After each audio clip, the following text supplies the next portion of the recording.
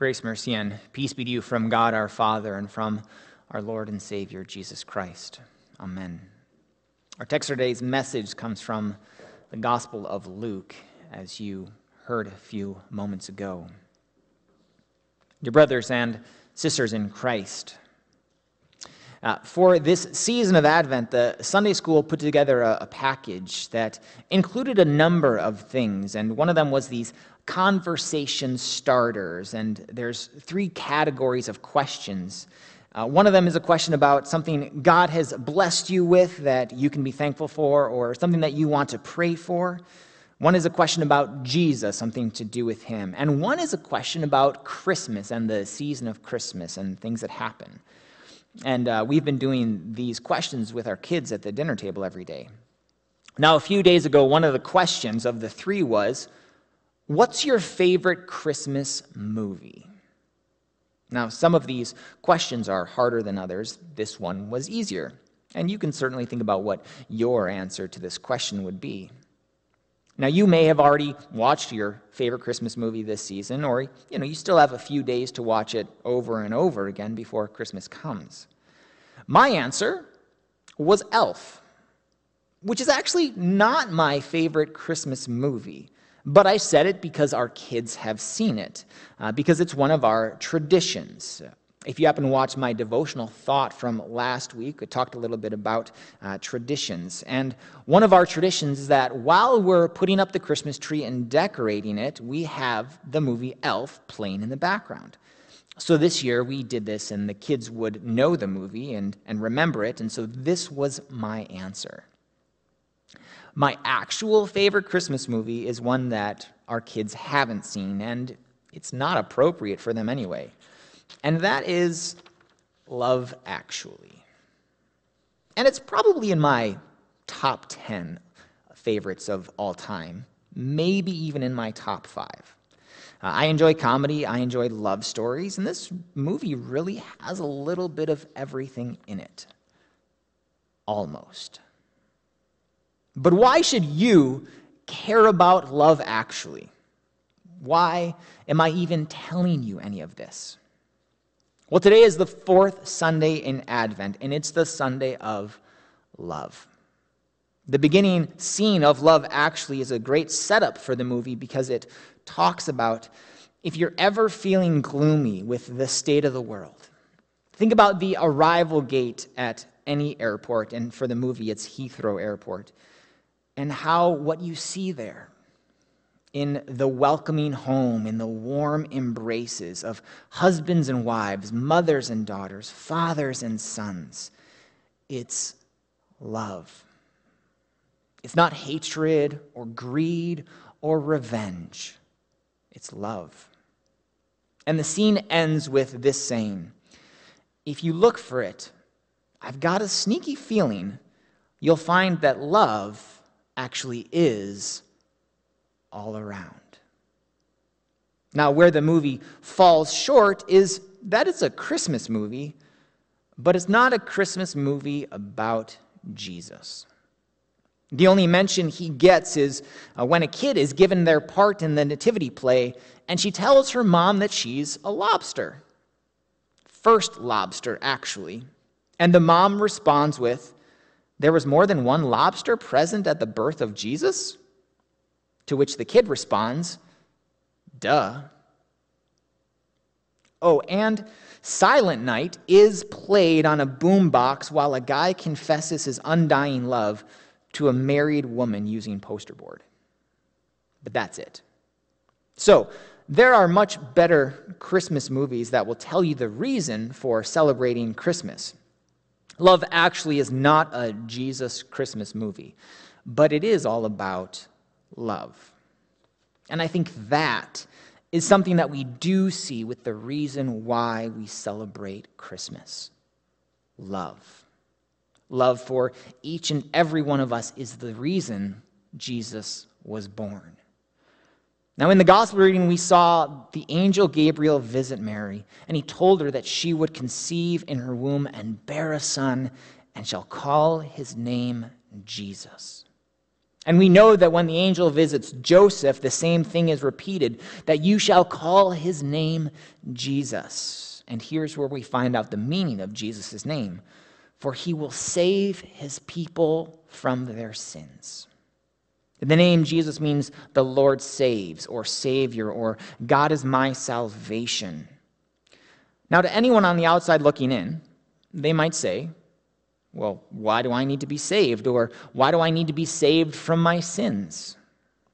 I mean, everyone makes mistakes once in a while, which is what we would call sin. What's the big deal? Well, if you look for it, I've got a sneaky feeling you'll find that sin actually is all around. It's in every single one of us, and it's something that we do every single day of our life, in our thoughts, in our words, and in our actions. We sin against others, and we sin against God. And while the world might want to downplay sin, and a movie like Love Actually might have just as much lust as it does love, and a movie like Love Actually might glorify adultery a little bit, or at least make us feel sorry for someone who can't get the girl of his dreams because she's married, the fact remains, sin is a big deal. And think about the fifth petition of the Lord's Prayer. And forgive us our trespasses as we forgive those who trespass against us. Think about what a trespass is. I mean, you've probably seen no trespassing signs before. And when you think about at what point you become a trespasser, it's when you cross that property line you're not supposed to be in, right? Trespassing is crossing the line. Sin is crossing the line.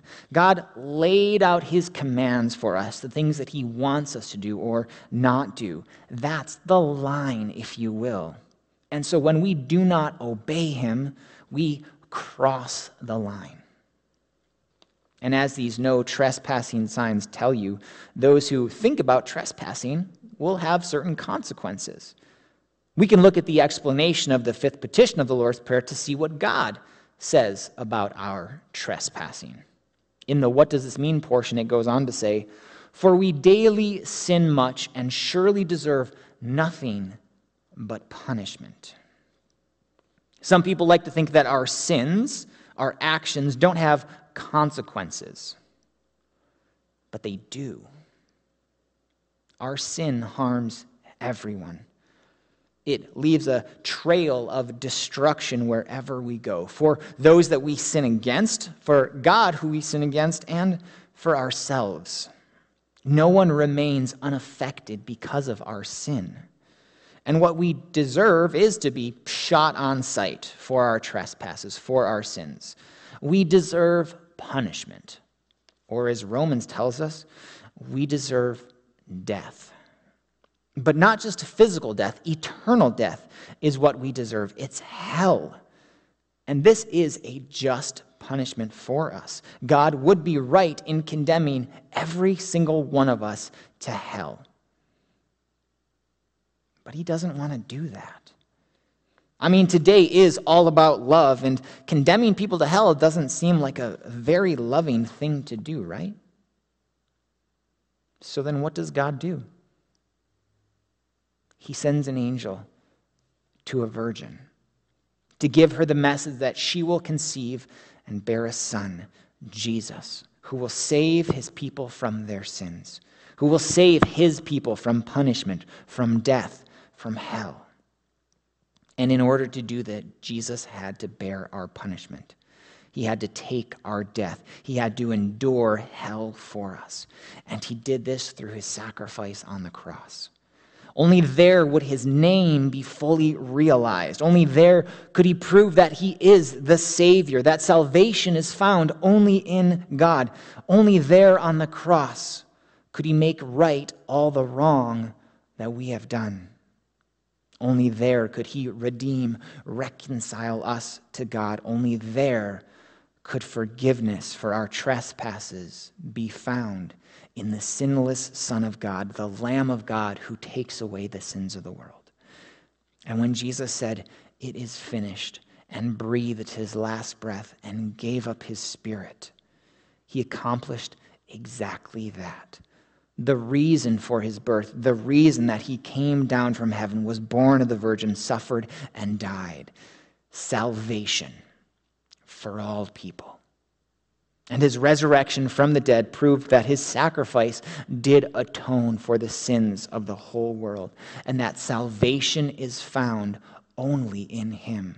For there is no other name under heaven by which we must be saved.